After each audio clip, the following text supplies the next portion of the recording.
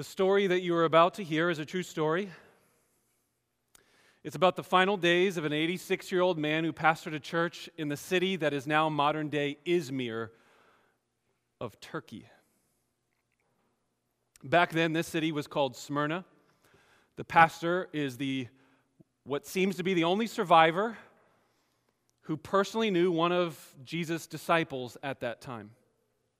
In fact, early church history books tell us that this pastor was discipled by John himself, the one who wrote the book of Revelation that we are now studying. The year was 160 A.D. The Roman Empire was vast in its land and its people and its power. They used that power to demand that everyone would give allegiance to Caesar, forcing all to participate in worship and sacrifices of their gods. They firmly believed that only Jesus Christ, the Christians that is, firmly believed that only Jesus Christ should be given allegiance, that they would not bow down to anyone, nor call Caesar Lord, so the Christians were especially hated during this time. They would not give sacrifices. They would not deny their faith. They believed that Christ's death on a cross, once and for all, was the only sacrifice that was ever needed on their behalf. The consequences for not making these sacrifices and denying their faith was death, publicly being executed in a stadium of crowds, spectators looking on. During one of those occasions in the stadium, there was a Christian man who was devoured by large animals. These bloodthirsty men and women in the crowd, with great pleasure, started shouting, cheering, and chanting, "Down with the atheists! Down with the atheists!" Now, if that sounds strange to you, it's because you don't understand that Christians did not have statues, icons, or images that they used for worship. So Romans thought this was really strange that they did not have something specific or tangible to bow down to. They thought they must not even believe in a God at all. And they sure didn't participate in their animal sacrifices. So they called them atheists, down with the atheists, meaning down with the Christians. But that wasn't enough. They weren't content with just any Christian dying. They knew that if they could stop that pastor, that bishop of Smyrna, that they could maybe stop the spread of the gospel from reaching more people in their city. So they started chanting, "Get Polycarp. Get Polycarp." Louder and louder they cried. I've been trying to think about this all week. What would it be like to have crowds chanting your name and have a warrant out for your arrest, knowing that your death would soon be coming? Your pastor has gotten in trouble with the law for his Abraham Lincoln antics. But friends, that was a little slap on the wrist and a $50 fine in Washington, D.C. I can't even imagine having large crowds of bloodthirsty men and women and the entire Roman government chanting for my execution. The eyewitness accounts say that when Polycarp heard this is what I've been trying to think. What would I feel like? What would I be like if I was the pastor and my name was being shouted out? Well, Polycarp was not the least upset. He was planning to stay right where he was in the city of Smyrna, even though many people were telling him, "No, pastor, no, get out, run for your life." He was persuaded to leave his normal house and go to a friend's house in the country. While he was there, he spent the entire time, day and night, in prayer for people in other churches, people around the world. It seems as if he wasn't just praying for himself or his own safety. 3 days before he was arrested, he had a dream that the pillow under his head went up in flames, and so the next morning he told everyone, "I'm going to be burnt alive." Shortly after that dream, Romans closed in on their location.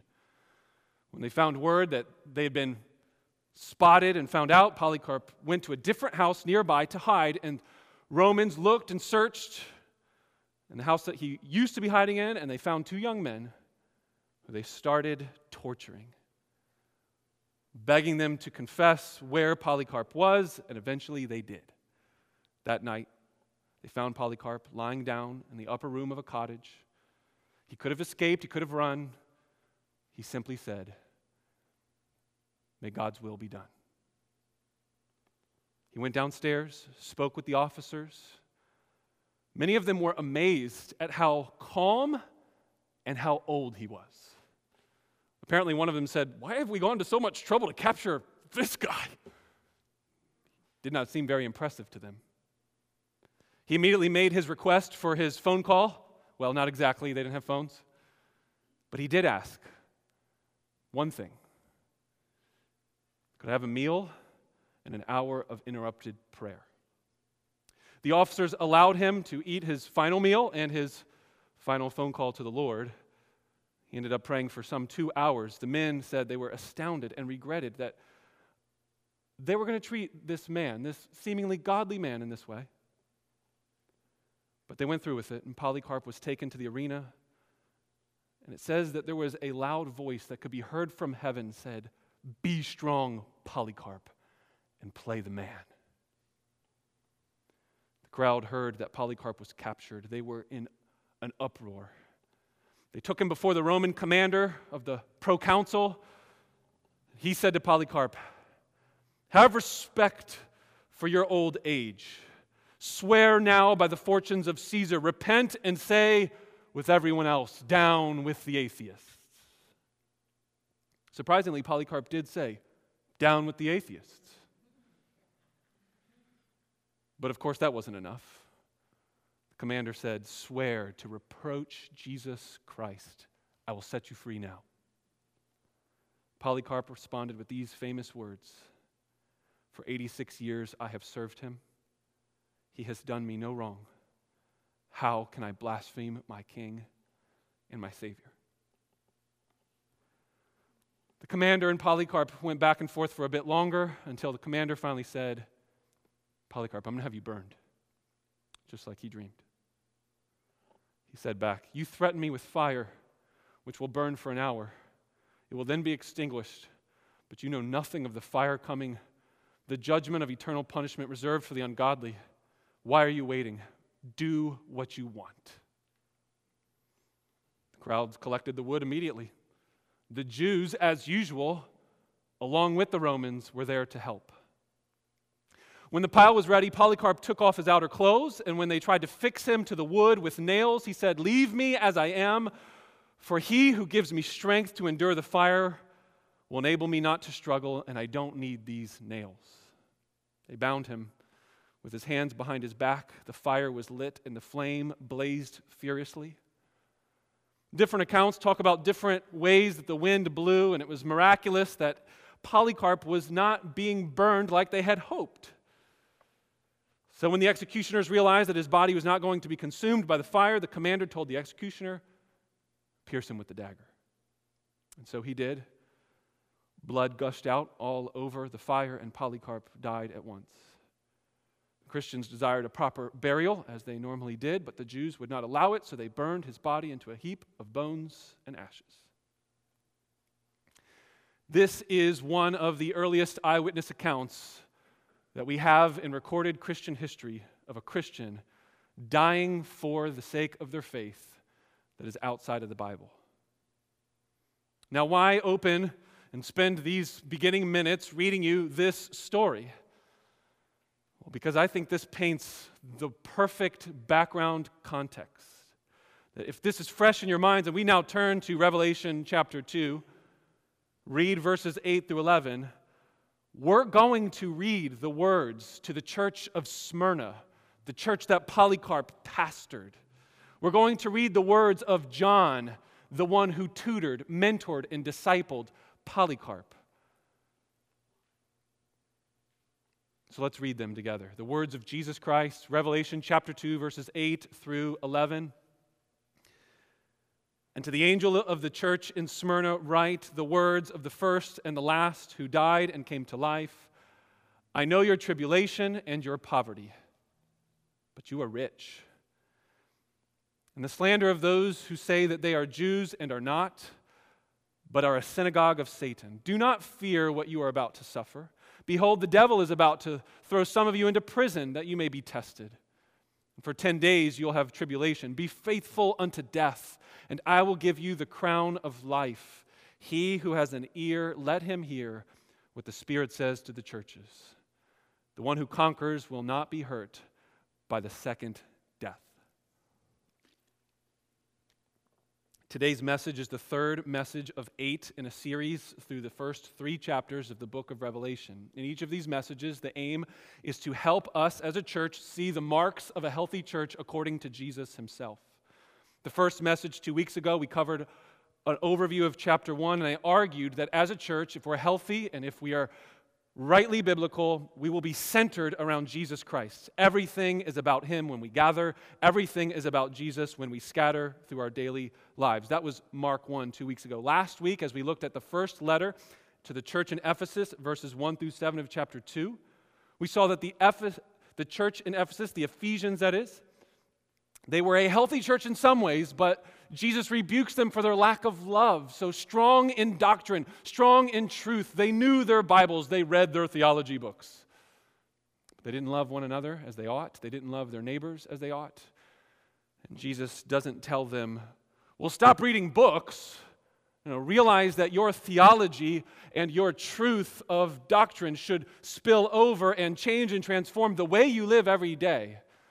And that these two things should not be at odds with each other as they seem to be. That was Mark number 2. Speak the truth in love, church.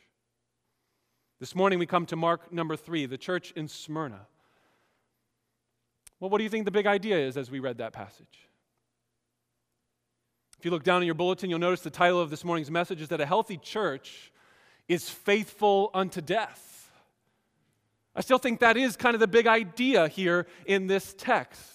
A healthy church is so committed, so faithful, so devoted that not even death itself can sway their allegiance to Jesus Christ. But I want to think about this in a different way this morning. I think this will not only capture the essence of this message, but I think it'll also capture the essence of all that's going on in this text. So how about this? A healthy church sometimes gets smaller. A healthy church sometimes loses its church members. A healthy church sometimes doesn't grow and add more and more pastoral staff. Their pastoral staff gets killed, and they lose their pastor. Sometimes healthy churches throughout church history, and maybe the most healthy of them, they don't grow in budgets. They lose tithing members to the flames.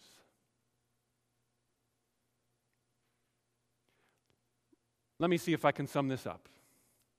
I think the perspective that we need from this passage is that the church health should not be determined by the world's standards. I think that's true just by the essence of this series, is that we want to look to the standards of Jesus Christ. Jesus, what do you think a healthy church looks like? But in this passage in particular, as you look at the church in Smyrna, as you consider Smyrna, realize how countercultural they were then and how countercultural they are even now today. For example, notice the first thing that Jesus says to the church: I know your tribulations and your poverty, but you are rich. You see, a successful church back then, a successful church today, is often marked by its great big budgets.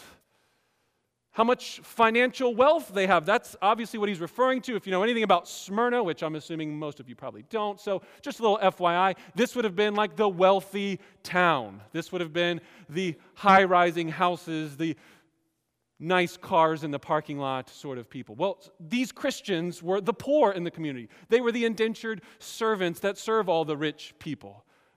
And God's providence, that's who he saved in Smyrna. And so compared to everyone else in the society, they were really nothing. So he says, I know your poverty, I know your troubles, but you're actually rich. Nice big church buildings, they didn't have that. Multiple staff, lots of ministries. Seems like they are some of the most pathetic individuals according to the world's standards. There's nothing impressive about them. They're not growing in great numbers. They're not the next biggest and greatest church of Asia Minor. The pastor isn't going all over the world impressing the crowds. No, the pastors, the crowds, they know him and they want him dead. The world's not impressed. So let's think about us today. Embassy Church members, Embassy Church corporately. Are we trying to impress the world? Are we trying to measure our success by the way the world measures success?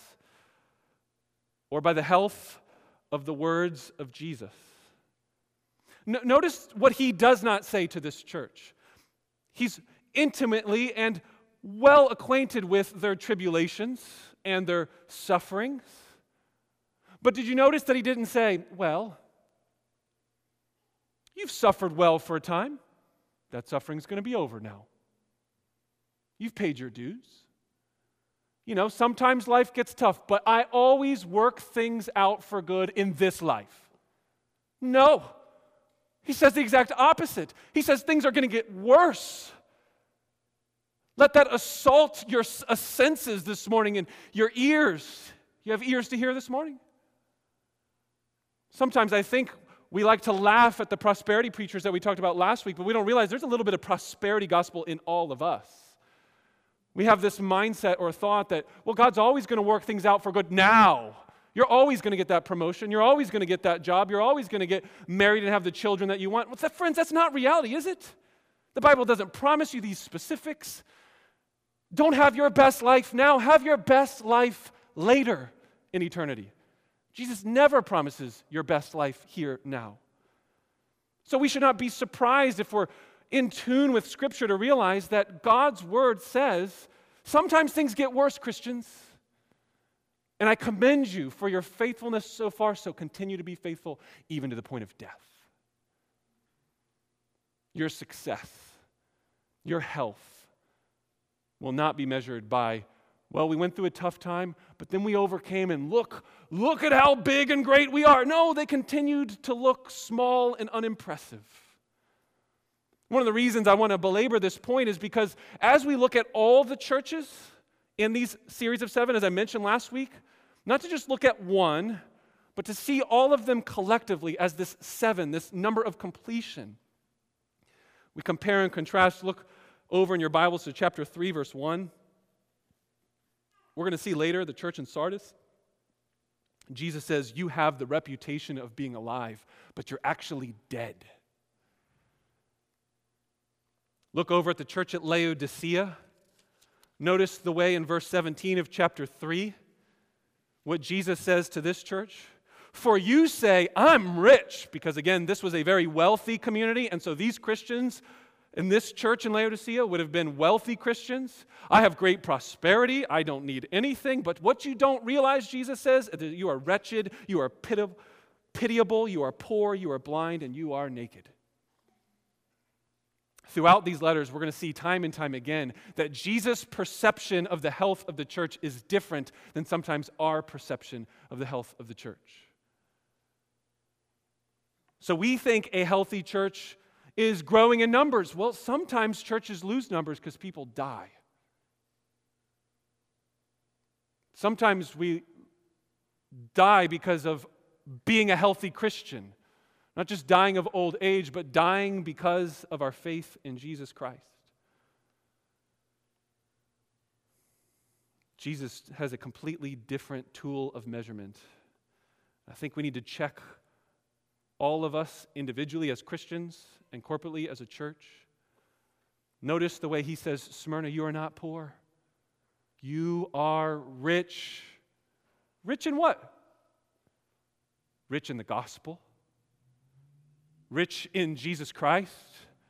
Rich in eternal life. Rich in storing up treasures for heaven that will never fade. Rich in fellowship. Rich in having a family. Well, what if some of them lost family members when they were baptized? What if some of them gave up everything to become Christians? Well, they became rich even though they lost everything from the earthly standards. The whole letter seems to be counterintuitive, paradoxical, countercultural. Look at the next thing Jesus says after talking about their poverty and their troubles and their trials. I know about your slander, about those people who say that they are Jews, but they're not. In fact, they are a synagogue of Satan. Whoa! Jesus, wow! Like imagine for a moment, what are you expecting Jesus to say about a group of Jews? Now remember, we don't have any indication that Jesus is anti-Jewish. He was Jewish. Huh. So what do you think he's going to say? Something nice about his own people. It's because these people aren't his people. As Romans chapter 2 makes very clear, Jews are not Jews that are just externally ethnic Jews. Jesus makes it quite plain that he is the true identification of the Jewish Messiah, the Christ. Anybody who does not receive him as Christ and continues making animal sacrifices and rejecting his sacrifice is not a true Jew. Furthermore, did you hear in the Polycarp story who was helping kill the Christians? Jews. Jews were. Now again, you start to get into the historical background of what's going on here in Smyrna and in Western Turkey over in the Asia Minor area, and you start to realize that the Jews made compromises with the Romans. And so the big word here is syncretism. They mixed their worship with the Roman worship, and then they started going against, kind of allying with the Romans to help tell people, well, I know so-and-so just converted from Judaism to Christianity. Go get them. They wanted the Christians gone just as much as everybody else. And so they were like little pawns being used by the Roman government to kill Christians. Why do you think Jesus uses these strong words? It's a synagogue of Satan. When they gather for worship, they're worshiping false gods. When they're worshiping together in their synagogues, they have rejected their Messiah, and they're evil people that are trying to kill Christians.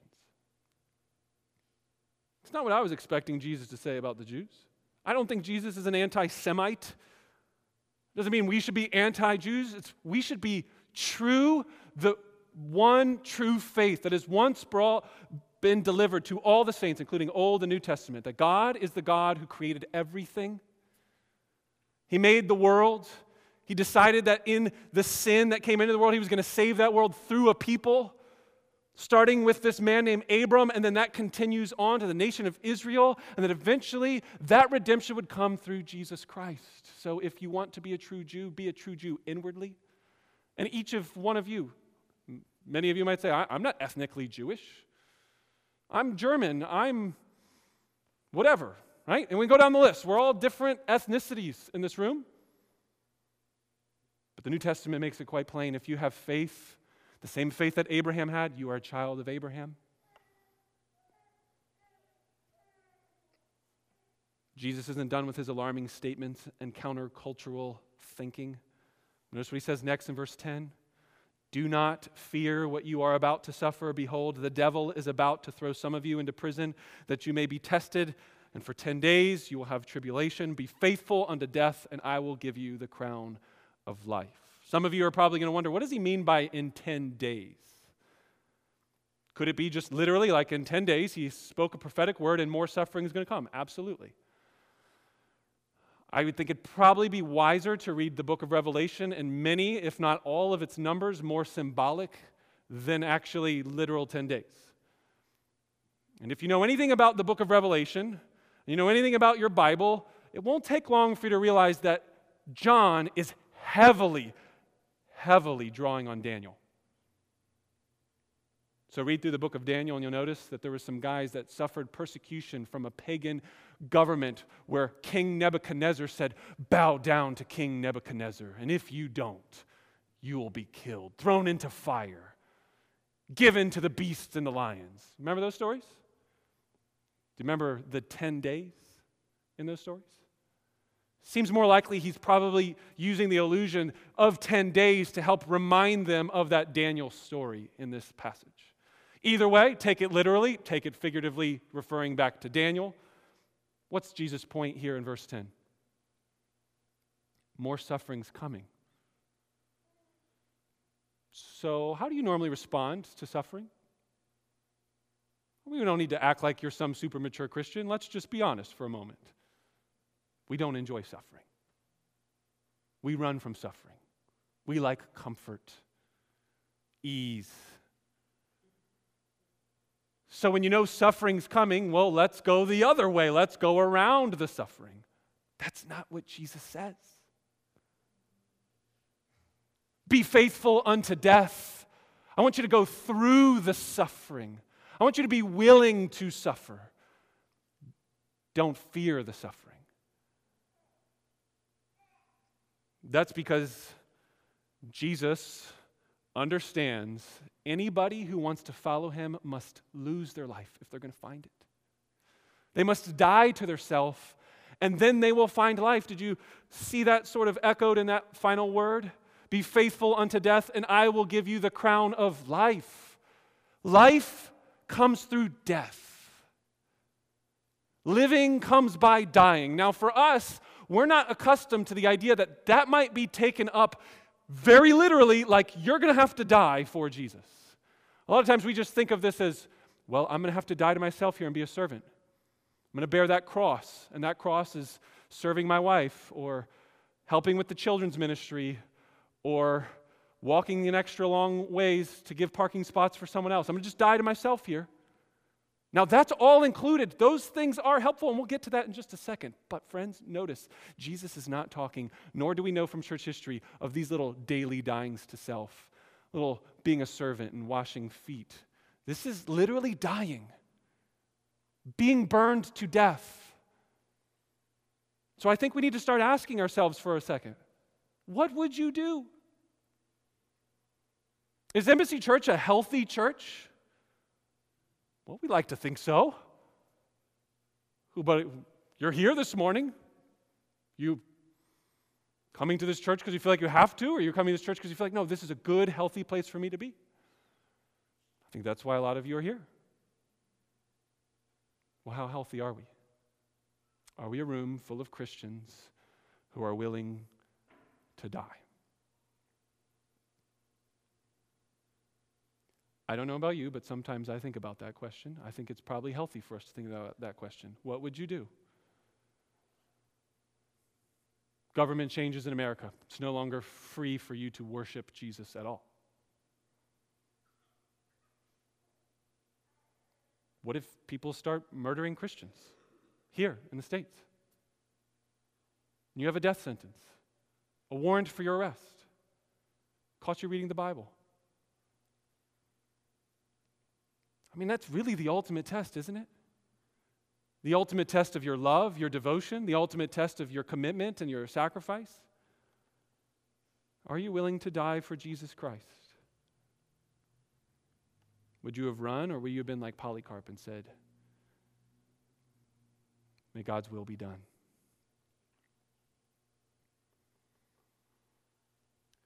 I think one of the things that we need to think about this morning is that question is, well, let's say heavy. But I don't think we should pass over it lightly. I think we should feel the weight of its heaviness. Do you realize that more Christians have died in the last century than all of church history combined? It's not like, oh, that's back in the Polycarp Roman government days. No, my friends, it has gotten so much worse as time has gone on. Now, granted, maybe that's just the sheer fact that there's more Christians. But statistically speaking, more Christians are dying, and it's been the bloodiest century of martyrdom than any century that's ever existed in Christian history. So how? How do you get to a point in your life where you are ready to die for Jesus? Especially if you're here this morning and you're thinking, no, I'm not so sure. Like, I'm really trying to examine myself here, Phil, and I want to believe, I want to think that I would be able to say yes in that moment. Yes to Jesus, no to renouncing my faith, and I could stand firm. But if you've never been there, you've not really even faced persecution. You've lived a comfortable, happy life. Things have gone generally well for you. You don't really know, do you?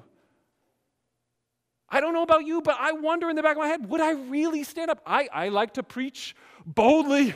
I like to get up here and act like, guys, let's die for Jesus. But Phil, really, honestly, would you? What makes you so sure you might? Now, we could give each other comfort this morning and say, well, God will give you the grace that you need in that moment of time and trial and that hour. I think that's definitely true. But I think there's an indicator of whether or not you know you're ready. Are you daily dying to yourself already? That it's become such a normal habit of your everyday Christian life that it's almost as if you were to get to that moment, be like, I've already made that decision 1,000 times over every day for 20, 30 years.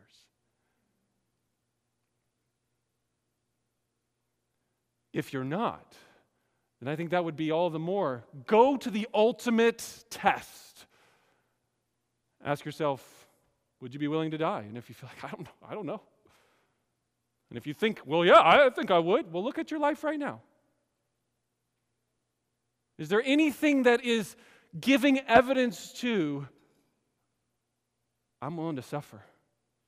I'm willing to choose inconvenience to serve other people and show the great love of Jesus? That's what I encourage you to think about this week. If you're getting extremely depressed about this topic in question, I'd encourage you to talk this through with another Christian.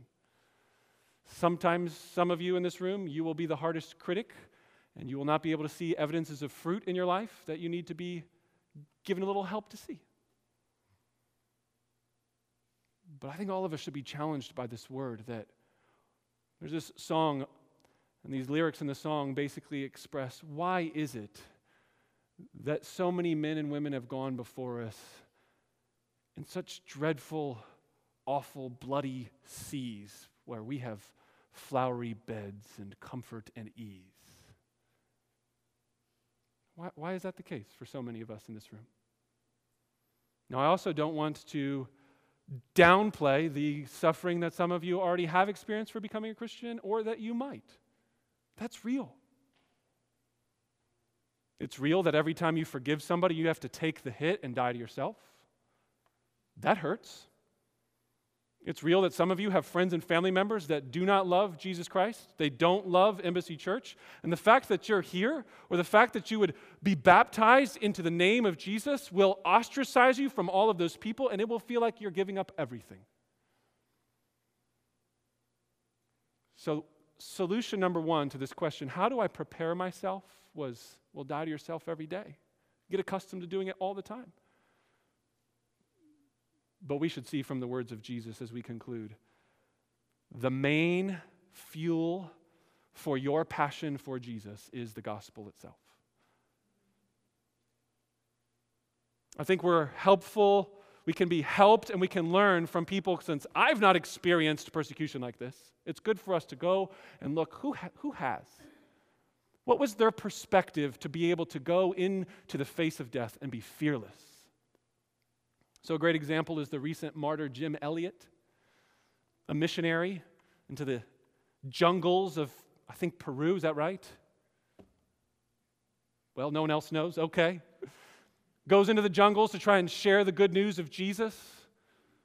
Jim Elliot was famous for this quote: "He is no fool who gives up what he cannot keep to gain what he cannot lose." Let me read that one more time. This is the mindset that helps you as a Christian not only to die to yourself every day, but literally die for Jesus. This is the words of Jim Elliot, a guy who died not too long ago as a Christian to try and tell people about Jesus, and he got speared to death. He says, "He is no fool who gives up what he cannot keep to gain what he cannot lose." Sounds a lot like the words of Jesus, "Be faithful unto death, I will give you the crown of life. The one who conquers will not be hurt by the second death." I've mentioned before this man, C.T. Studd. He's one of my favorite missionaries. He said, if Jesus Christ be God and he died for me, then there is no sacrifice that could be too great for me to make for him.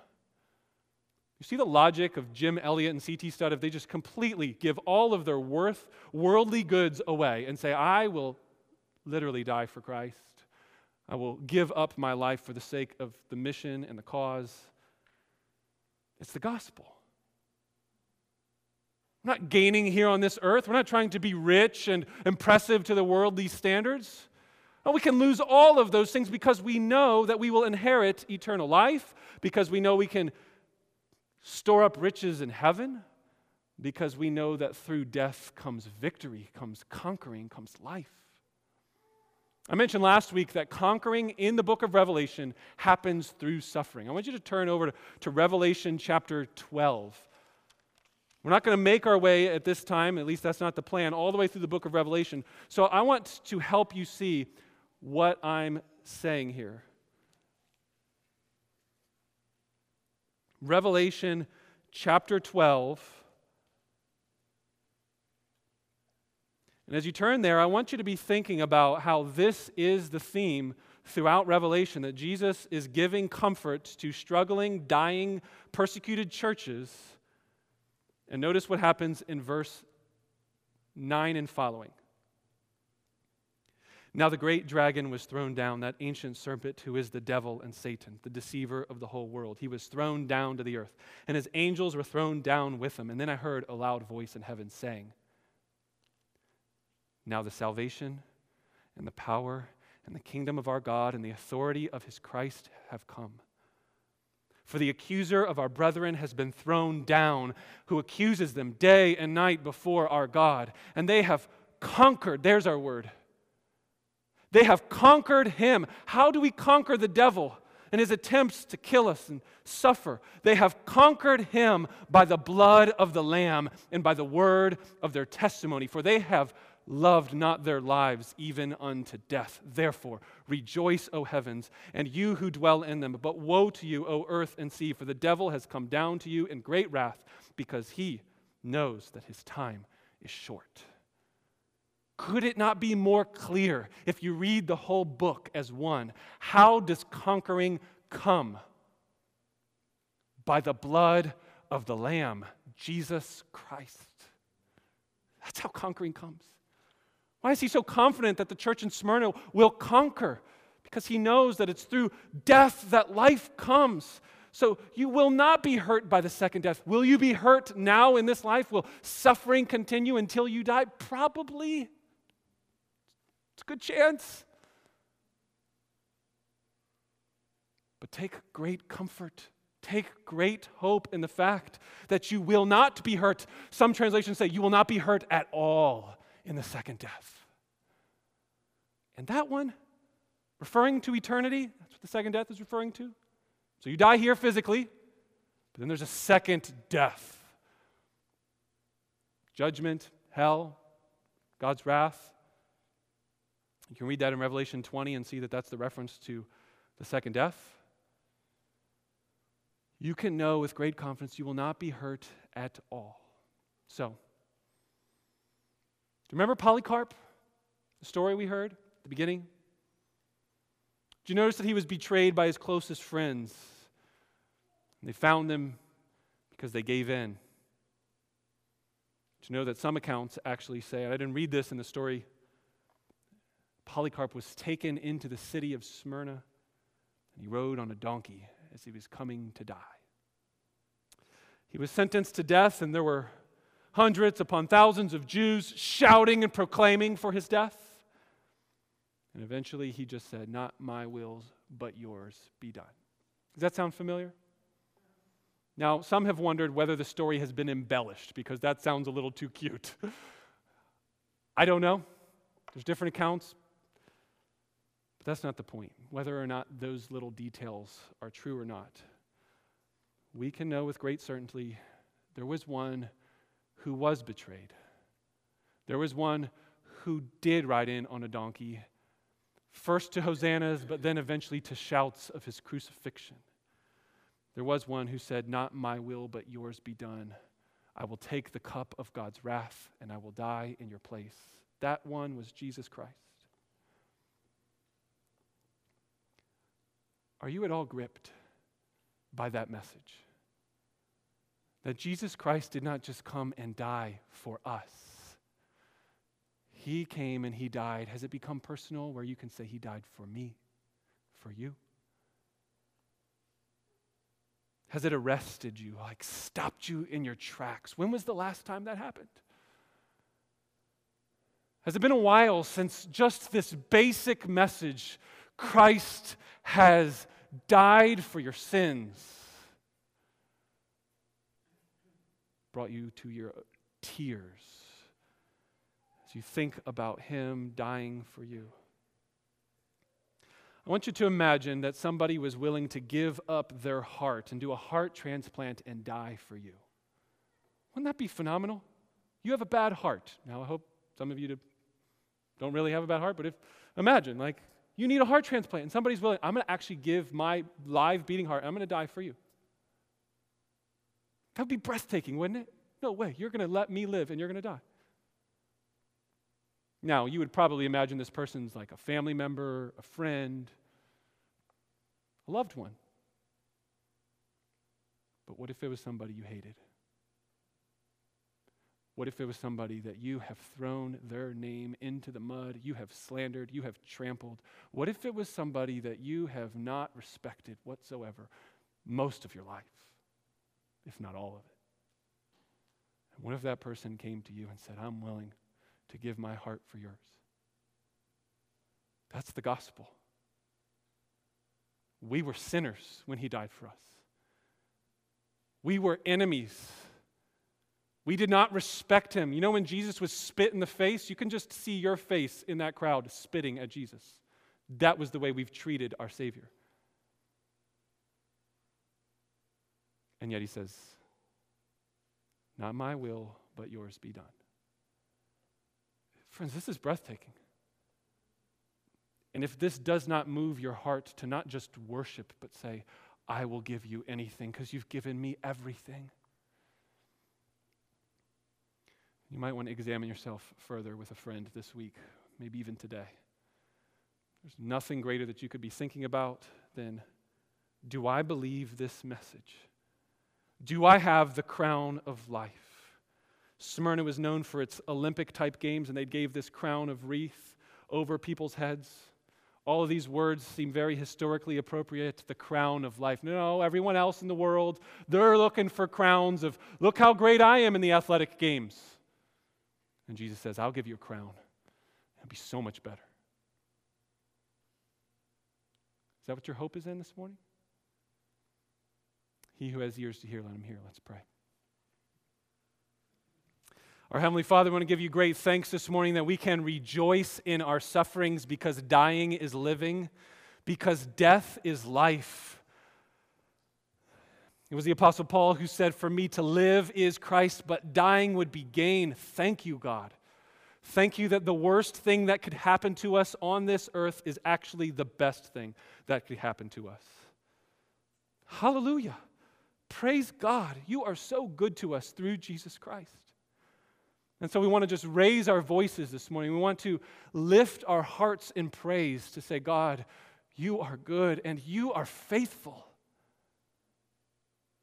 If you are so loving and gracious to use the sufferings of Jesus like that, why would we doubt for a second that you would not be faithful in our sufferings?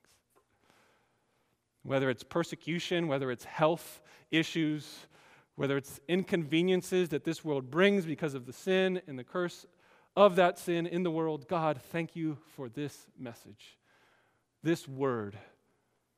And so we ask that we be granted faith this morning. Cause our faith to rise, cause our eyes to see your majestic love, your authority, your purity. In Jesus' name, amen. At this time, we're going to remain seated.